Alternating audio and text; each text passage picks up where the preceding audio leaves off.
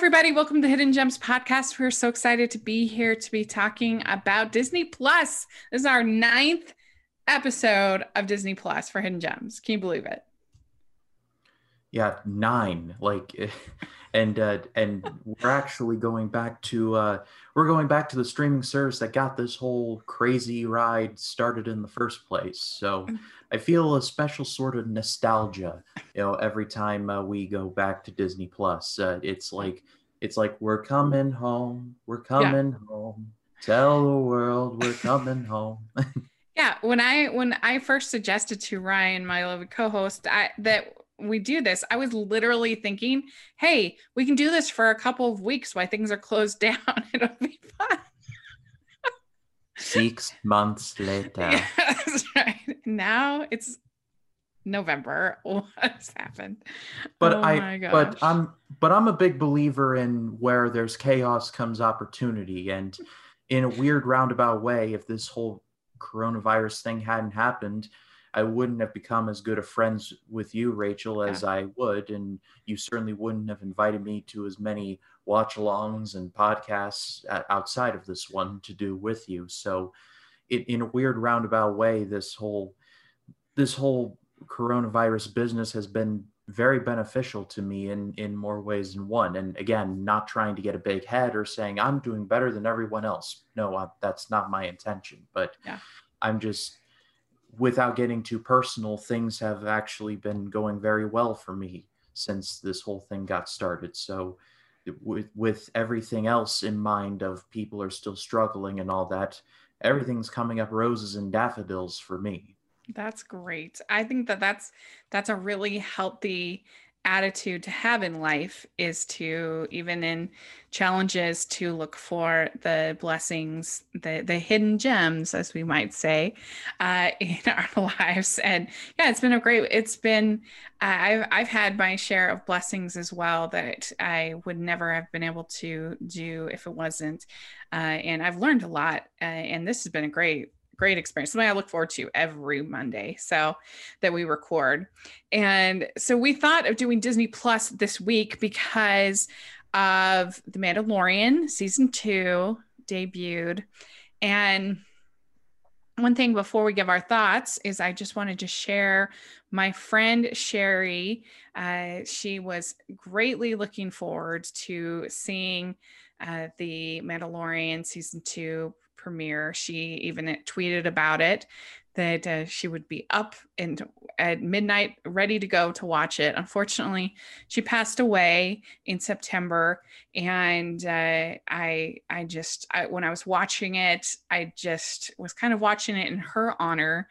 That I just knew how excited she would be, and so I'm going to put in the description, if anybody has an extra means and wants to help her friends that are trying to see to her end of life situation.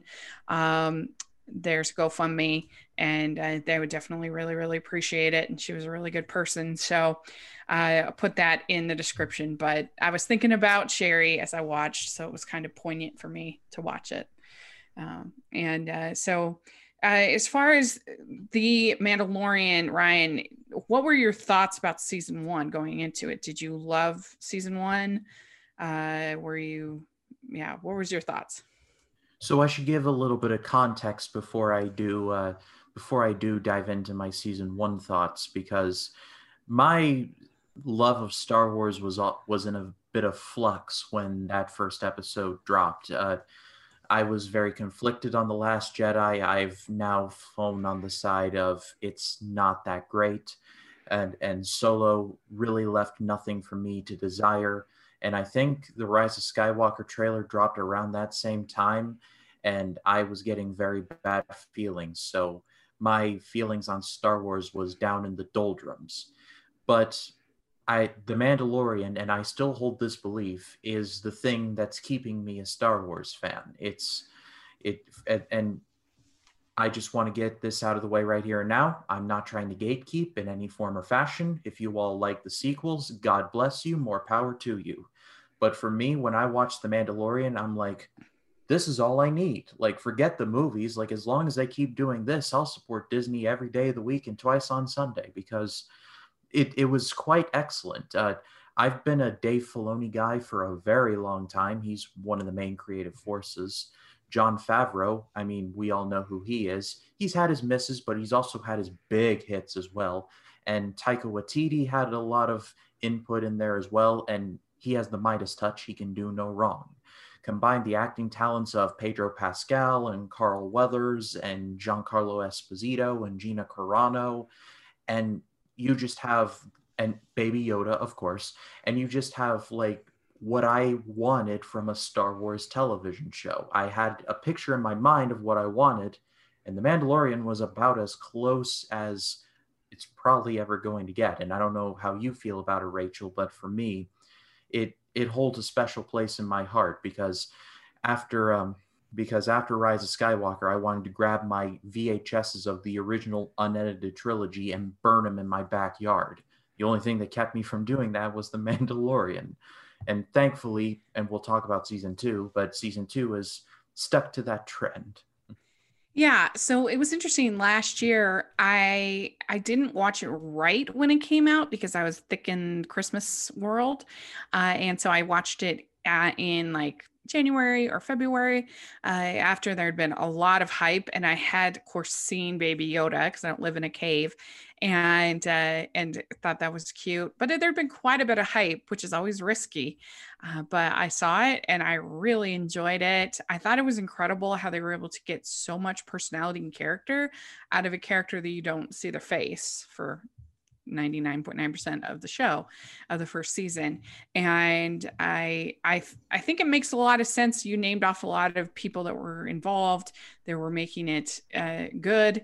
But Dave Filoni in particular, I think he understands Star Wars, at least in the same way that I understand Star Wars. I loved Rebels. I thought that was a great show with great characters and beautiful animation. And then here he has The Mandalorian. I think it was very, very, very entertaining. There was one episode, I in the middle that I didn't love, but for the most part, I think I know the episode you're talking about. I think it was the one with Bill Burr in it, and yeah. I love Bill Burr, but I think it was more of like, let's have Bill Burr in Star Wars. Let's make him part of the canon, Yeah. and outside of that, like, it was just a one-off. Right. And overall, I really enjoyed the show, and I thought it felt like authentic and didn't feel a need to kind of lean into messaging. It was just telling these stories, and it trusted the characters to tell the stories. So now we get to season 2, episode 1. And I think this did a really good job for starting out the new season. You definitely got a sense of tone and atmosphere, which I think is so important in anything that's Star Wars. And the best Star Wars do such a good job of creating atmosphere, and Empire Strikes Back in particular is really great at that. And you have just this feel of a Western that was so fun. And particularly, I thought it was so brilliant bringing Timothy Olyphant in, who has done Westerns in his career, Deadwood and shows like that. And he just has such a great personality for a Western. So brilliant to bring him in. And this kind of sheriff type kind of, then you have the outlaws and everything kind of going on. And yeah, I thought it was really good. And they thought they used just enough Baby Yoda. I was worried they were going to lean into that too much because it was so popular. But yeah, what were your thoughts on this return? Well, a little Baby Yoda goes a long way, so let's keep that in mind.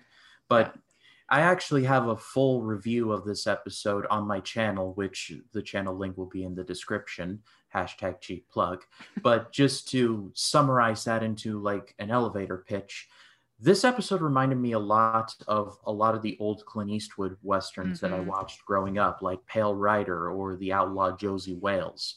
Timothy Olyphant looks so much like Clint Eastwood. Like, looking at like a side-by-side of them, you'd be like, they must be like related or like distant cousins or something.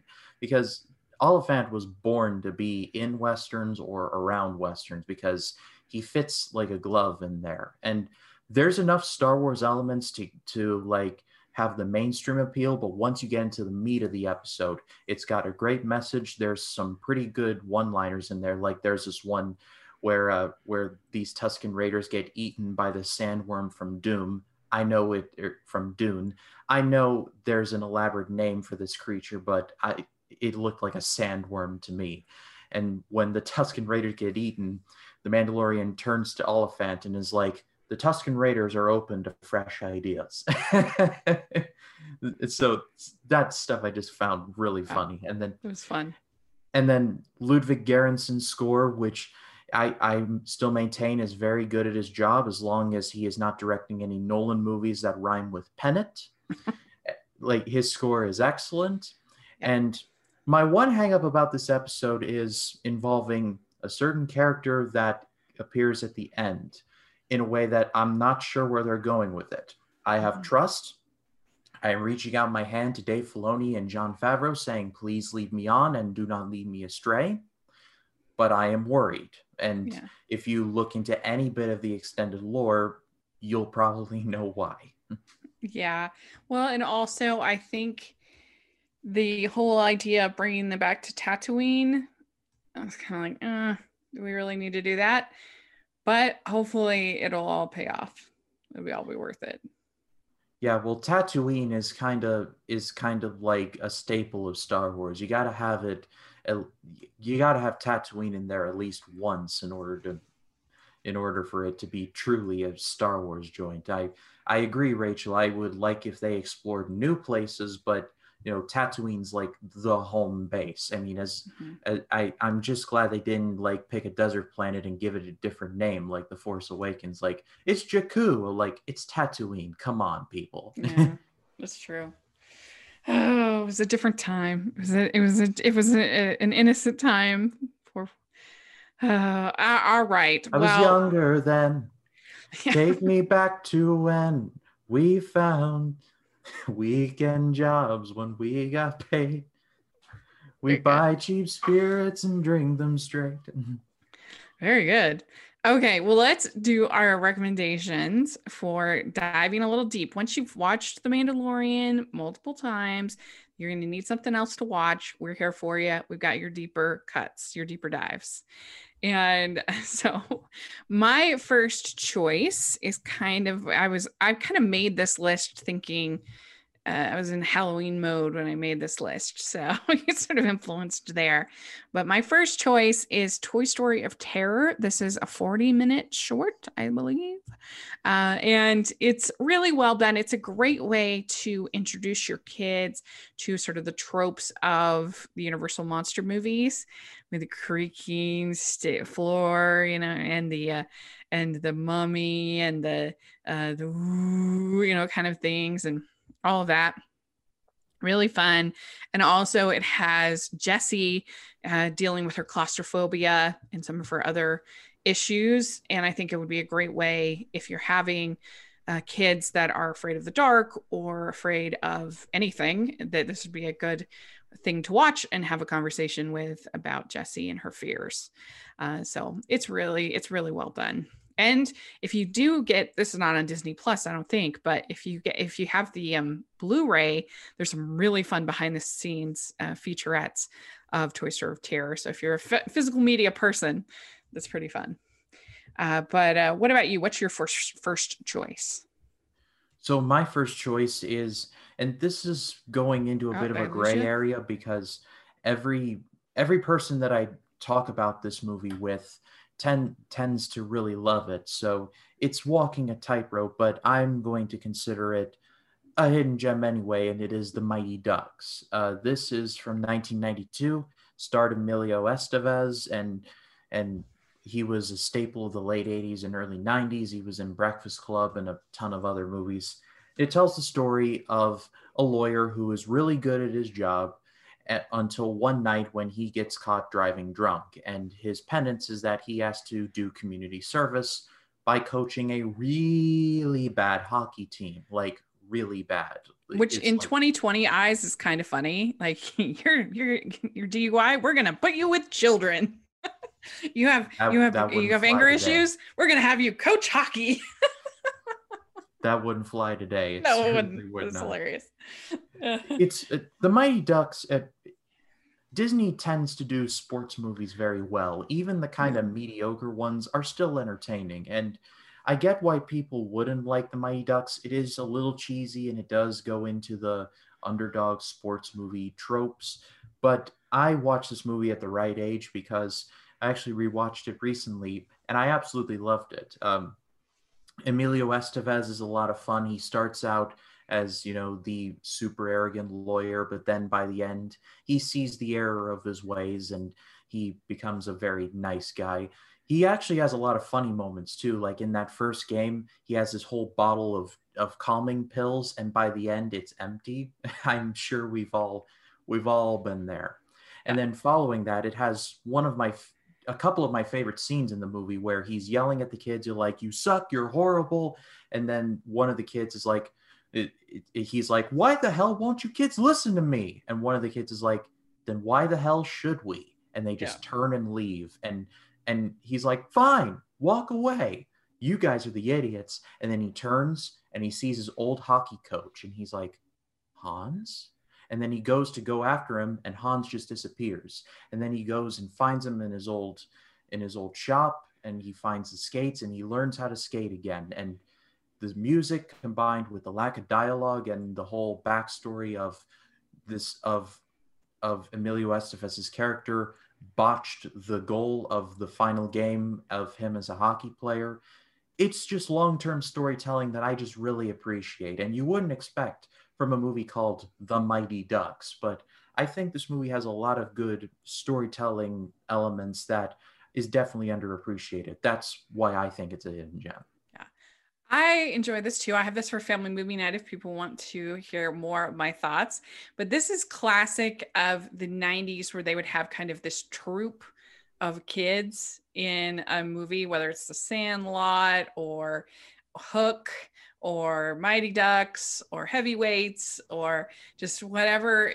They would have this sort of group, and there was usually one nerd, and Newsies would be another one. There was like one nerdy one fat one Tom girl, one. There is a collection of archetypes, and this is definitely another one of those. But it's executed well. It's fun. It's maybe not Sandlot good, but it's entertaining and enjoyable. And so yeah, I like it. I think it's a good choice. Yeah, it has one of my most anger inducing scenes in there too, when in the championship game, uh there's this one player who was on the opposing team but then through a technical error ended up on the Mighty Ducks, Adam Banks. And he's doing really well, and then he gets cross-checked really hard by his former teammate, and another one of his former teammates goes to check on him, and he looks up at the kid who cross-checked him, and he's like, "What are you doing?" And he just looks at him and he just says, "My job." Every time I'm like,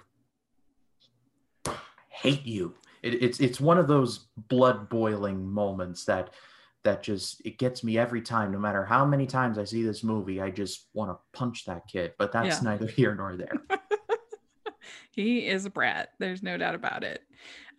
So that's a good one. All right. Well, my next choice, it might surprise people, but I think it's an interesting experience for kids to look at different versions of the same story and compare contrast. It's just that most of the time I don't like the live action remakes because I feel like they're so much worse than the original.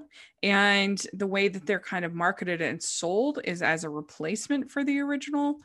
And so I actually didn't mind the 2019 Lady and the Tramp. And one of the things that I liked about it is that I think that Lady and the Tramp is out of the Disney canon films, I think aside from this meatball scene, is kind of underrated. I feel like people don't really talk about it. People don't really have, it's not like the Renaissance films or something like that where people have a ton of nostalgia for it. People talk about it a lot. And so I think that this version of Lady and the Tramp could actually help introduce people to the original classic, and that they could then watch both of them. And I think that this is decent, and it makes a few changes I liked, as far as with the Siamese cats and some of the other stuff. And I liked the dog and the cat, or I mean the two dogs and then the cats, and all the animals are super cute. I think that they still didn't really solve the problem with Aunt Sarah, because it's sort of weird that they bring Aunt Sarah in and kind of trick her that she's going to be watching the baby, but she's really not. And I like, why would you want somebody watching your dog who didn't like dogs? Like, that's strange. But nevertheless, I thought this movie was sweet and harmless, and the production values and the costumes and everything were well done. And I guess I give it a little more of a pass than these other live action remakes, like I said, because I feel like this is one that could lead people to actually watch the animated classic. And I think not enough people do, not enough people talk about the animated classic. Yeah, I stayed far away from this movie because of the reputation of the live action remakes. And I like a couple of them. I like The Jungle Book. I thought that Mm-hmm. was very well done. Funny enough, we're going to be talking about Jon Favreau relatively soon. Mm-hmm. And other movies like that, but just Lion King, Beauty and the Beast, and just I was so Yeah, done with it. And terrible. so when I heard this was going to be made, I'm like, coming up next, a live action remake of The Black Hole.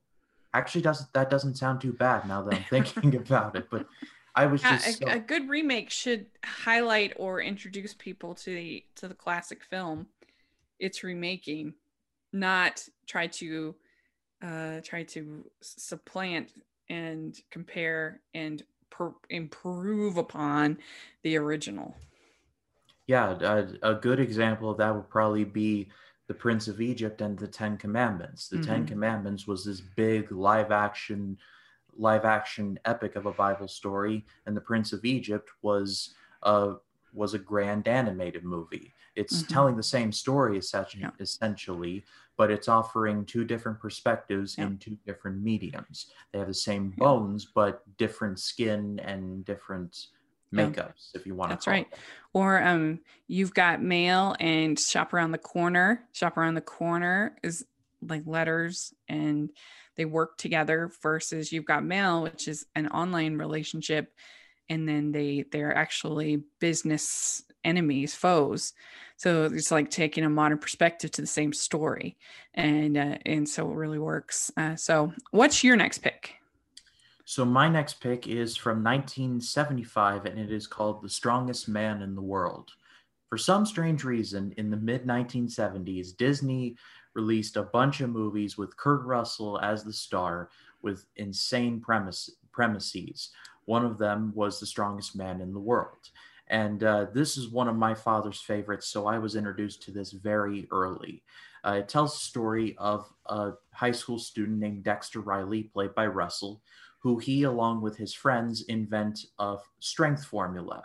And Dexter takes it and he becomes, well, the strongest man in the world. He can bend telephone poles and rips the shoelaces off his shoes, which when I started losing weight and actually got biceps, I was thinking, I can do that.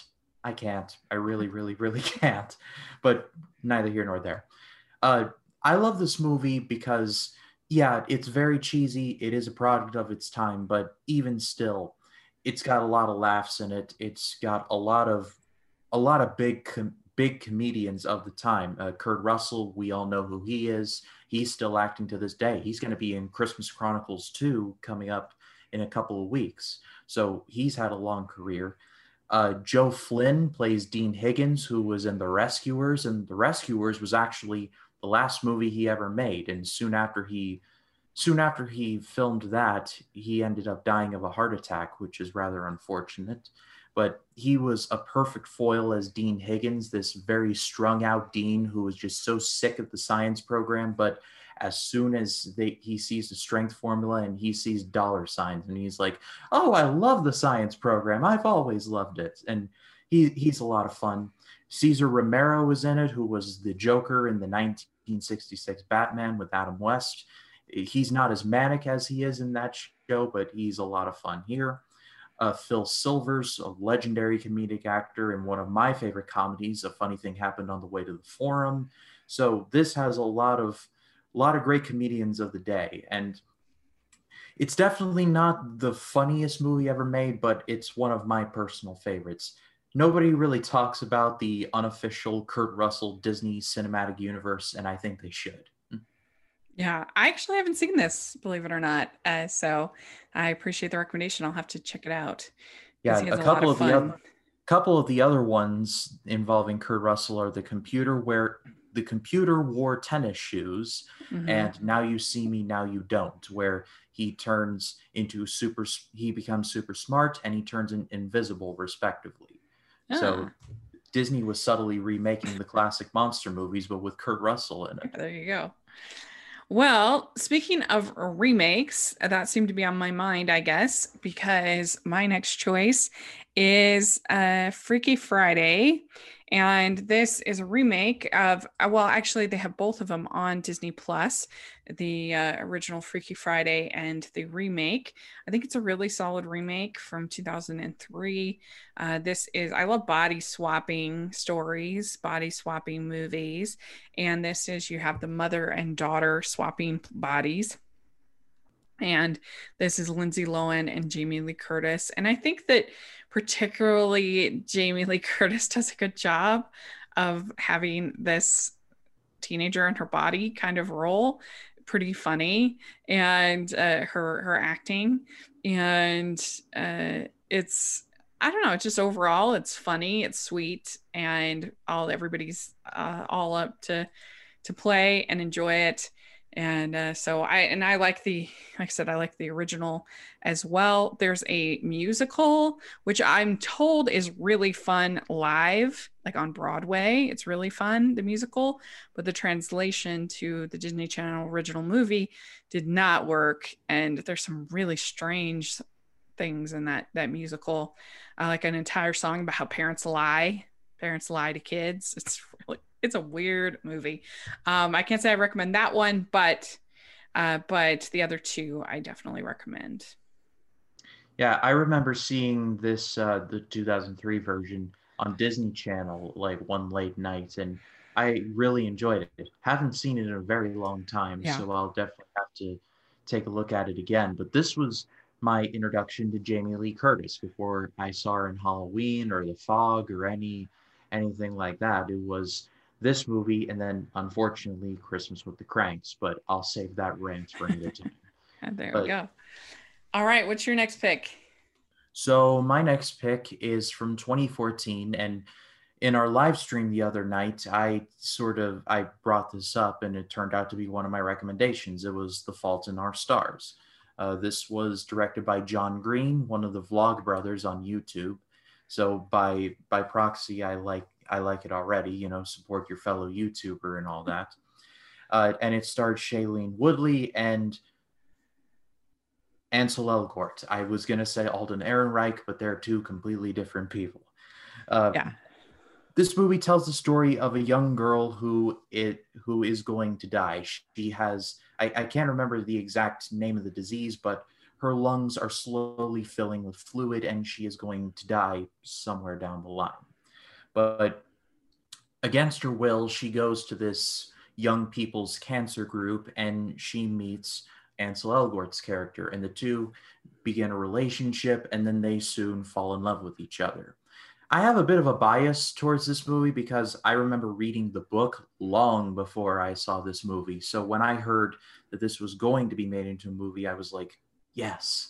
But then I was like, oh, this could be bad too. But thankfully, this was actually about as good an adaptation of this movie as you could probably get. Shailene Woodley is very good in this. Unfortunately, she was involved in those Divergent movies that killed the YA teen drama movie movement as we know it. But she was really good in this, at least. Ansel Elgort I really liked. Laura Dern is in it. She's always great, and no matter what she is in.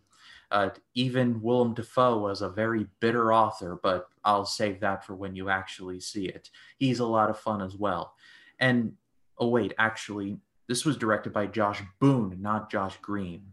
Yeah, so I didn't say anything yesterday, but we all have our unpopular opinions. And Fault in Our Stars is actually kind of notoriously one of my unpopular opinions. When I wrote my review on my blog, it was kind of one of the first times that I really had a very unpopular opinion on my blog.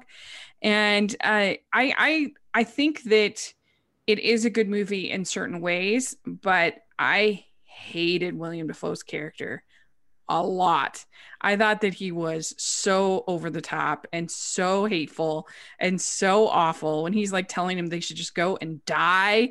And I was just thinking, I mean, like right around when that happened, there had been a Make-A-Wish thing where Ina Garten had not found time in her schedule or whatever for some Make-A-Wish kids, and she was like totally demonized for doing that and like, oh, you're such a diva or whatever. I can't even imagine what would happen if a real author literally told these Make-A-Wish kids that they just should go home and die. I don't know. It's just like, come on. I mean, anybody would I just don't believe that anybody would really behave that way. And especially then when he comes back to the funeral, I wanted to like spit in his face. I thought he was so horrible. I hated him. And it really kind of soured the movie for me. And I was really annoyed with it after I first saw it. I haven't seen it in years and years. And I know that it's like I said, everyone has unpopular opinions. That's one of mine. But I know that there are a lot of strengths to the movie. I just hated that character.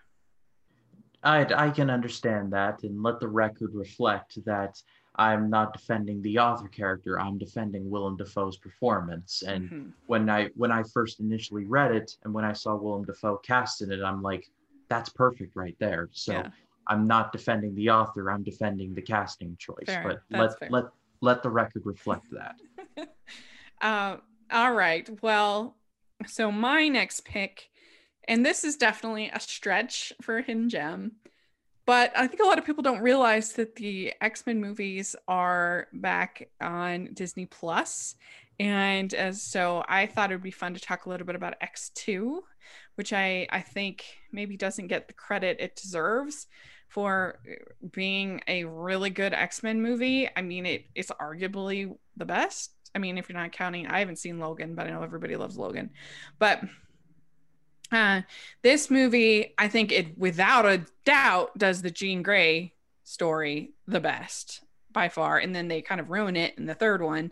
But I think that Famke Jensen's performance is really good as Jean Grey, and the ending with her sacrifice. I think it's very moving. I think that Hugh Jackman's really good as Wolverine. I like Rogue in this. I mean, there's some cringy parts with Storm that aren't great. There's a few parts that aren't the best, but overall, the whole idea of it really captures well the whole idea of the mutants versus the non-mutants and being different and excluded, and how are we we racist and excluding people and all of that there's a strong metaphor to the X-Men films when they're done right. And it seems like about every other one is done right, and then there's really bad ones. So I don't know, what do you think about X2? First of all, I'm going to be sending you my Blu-ray of Logan because you need to get on that right now after you finish watching those 11.75 million Christmas movies you got to review. Deal. Because it's your job and all that. But side note, X2 is definitely the best of the original X-Men series, like from 2000 up to X-Men First Class. I think it's the one that has aged the best. Yeah. There's a lot of really, really good fight scenes in there, like the battle between Wolverine and Deathstrike. That's a chef's kiss right there. Hugh Jackman, I mean, he's awesome in this role. He has been and always will be. Uh, an inspired casting choice by casting Brian Cox as Colonel William Stryker, another chef's kiss right there. That casting person deserves a raise right there. And yeah, this is a movie that has a lot of really good stuff in there. There's a lot of scenes where even to this day I just am like outraged by, like the scene where Bobby comes out to his family that he's a mutant. Oh yeah, that's good. And the mom is like, have you tried not being a mutant? And I'm like, he's bearing his soul to you, and all you can say is that? Like, get that stuff out of here. I Yeah. say a lot worse, but this is a family podcast, so there that is. That Yeah. yeah, there's a lot.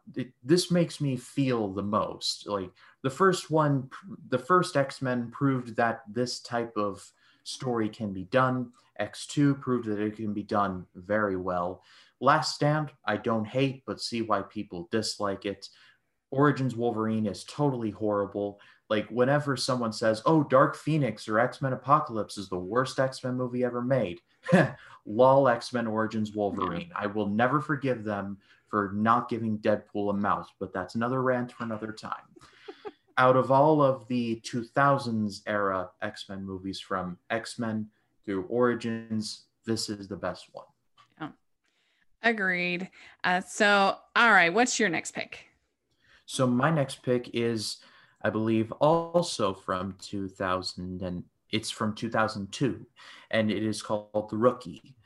This was directed by John Lee Hancock, who would also go on to direct The Founder, which I've praised enough times on this podcast by itself. And it stars Dennis Quaid as a baseball coach at a high school who is also a teacher. He is incredibly talented. He throws a heck of a pitch, but through a lot of real life reasons, he never got to the MLB. Instead, he just had to live a pretty normal life. He seems very satisfied. He has a loving wife and kids and all that, and that's great, but he's always had that itch that he's always wanted to scratch. Well, the movie basically tells a story about how he experiences the resurgence of his throwing arm and how he ends up, long story short, making it to the major leagues. It's kind of like Rudy, but instead of football, it's baseball. Dennis Quaid is awesome in literally anything that he's in, and he is the beating heart of this movie. One of my favorite scenes of this movie is when he stops off by the side of a road and he's like, I wonder if I can throw as good as I can. And he finds this speed trap, on the side of the road where it's like, your speed is 35 miles an hour. He grabs a ball, he throws it past, and it's like 25. And he's like, oh, I guess not. And he goes, picks up the ball, goes to leaves. But then as soon as he leaves, the thing flickers and it says 85 miles an hour. So he knows, but he still knows that he's got what it takes. And it's a very inspirational story. It's a Disney sports movie, so of course it's going to be a very inspirational story. Very well acted, very well directed. Just go see it if you haven't. I agree. I think this is really good. It's Dennis Quaid is great in it. I don't know off the top of my head, but I remember liking who plays his wife in it. I thought she was good, and I don't know, just the whole family and him kind of proving that he could still make it is just a really heartwarming story. So I agree with you on The Rookie. I think it's really good. All right. Well, my last recommendation, I guess I was just in literally every single one of my picks is either a sequel or remake. So that was just on my brain. But my pick is Ever After, and this is another retelling of the Cinderella story, and I love Cinderella, and this is one of the best. You could argue the best. I still would pick the animated classic, but this is definitely, without a doubt, the best live action version of Cinderella. And that I love Still Burn the Rose. I love the 2015 Cinderella. So that's saying a lot. I just love it. I love Angelica Houston as the wicked stepmother, Baroness de Ghent. I love Ray Scott as the prince. This is a very like thinking person Cinderella. They like discuss Utopia and Thomas More, and they like have their dates out at the library that's for some reason outside, which I don't know. I think that's probably not a good place to have books, but nevertheless, it's really romantic. And you have Da Vinci as the fairy godmother to character, which is really charming and fun. And she is like saving servants from getting sold. And she rescues herself at the end, which is very great. And it's just so well done, and I love it. And I love Drew Barrymore in this role. I love the ball scene is really great. And she shows up in this her mother's dress that's like this silver dress with these wings on it, and she's like, just breathe, and it's really good. So I love it. I mean, I would give it a extremely high score. I think it's just about perfect as far as what it's trying to be and what it is, and I love it. I think they have great chemistry. So yeah, you got to see Ever After. It's so good. Yeah, this is a movie that I always heard about as like the best Cinderella adaptations ever, but I never really saw it. So, but Yeah. now it's on Disney Plus, so I really Yeah. don't have an excuse. And I started out one of the very first series I ever did on my channel. This is like way back in 2015. Was a whole series on Cinderella where I reviewed the animated classic. I reviewed the Slipper and the Rose, the Glass Slipper, Ever After, Cinderella, and I did a whole persuasive essay on why Cinderella is actually a feminist character. So I love Cinderella, and so check all that out. If you look, I have a whole playlist on my channel just Cinderella. So what's your last pick? So my last pick is from 2007, and it is High School Musical 2. I think in one of the earlier episodes, I recommended the original High School Musical. Well, now it's time to recommend the sequel because I love all the High School Musical movies equally. I get it; they're very much Disney Channel movies, and they are what they are. But I grew up at the right time and in the right niche for it, and I absolutely love all of these movies. They are of equal quality for me. Uh, this movie does what I would want most sequels to do: give us the same characters, but present them with new challenges. In the case of High School Musical 2, school's out for the summer, in the words of the wise philosopher Alice Cooper. And all of the main kids, Troy, Gabriella, and etc., they all get hired on at this very posh country club. And a lot of them all have to work, while Troy ends up getting a lot of good opportunities and slowly begins to isolate himself from the rest. And I'll leave you all to fill in the rest from there. Yeah, this one is really fun. I don't think any of the songs are quite as memorable as in the first film, but I think the choreography is still really fun, and the whole new setting that they do. And I think this one, Sharpay, is a really enjoyable character. She, I don't know, I think it's maybe her best one of all the three.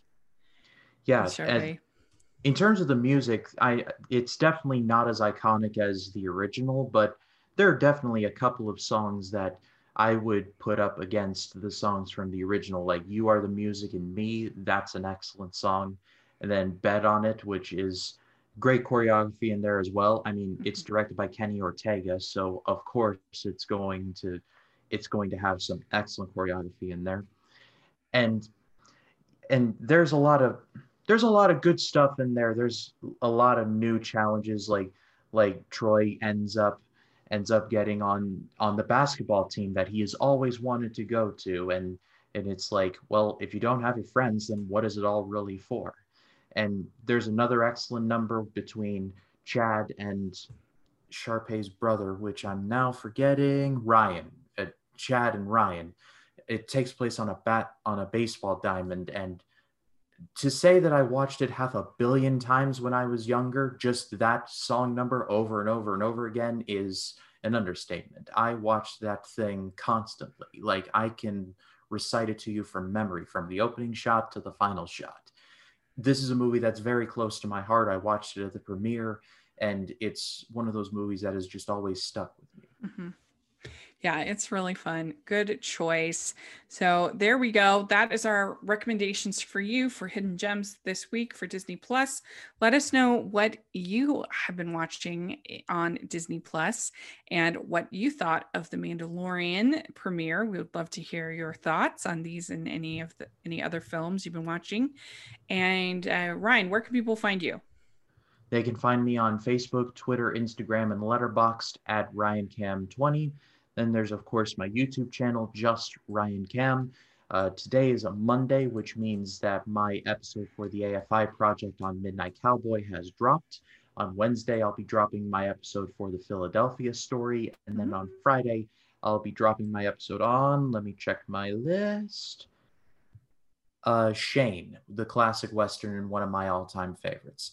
And then, like I said, when we were talking about The Mandalorian, I'll be reviewing every episode of The Mandalorian Season 2 as it drops, and that's going to be Friday mornings. So look forward to that as well. And if you all haven't subscribed to me, I humbly ask that you please do. I put a lot of time into it. I'm very proud of it. So go check it out. Yes, you should all subscribe. It's really good stuff. So you can find me at Rachel's Reviews, all over social media, iTunes, YouTube, and on Rotten Tomatoes. So please check that out. Also, the Hallmarkies podcast got so much content coming out this week over there with interviews and analysis and all kinds of fun stuff. It's been a really strong start for Hallmark. So make sure that you're checking out the Hallmarkies podcast.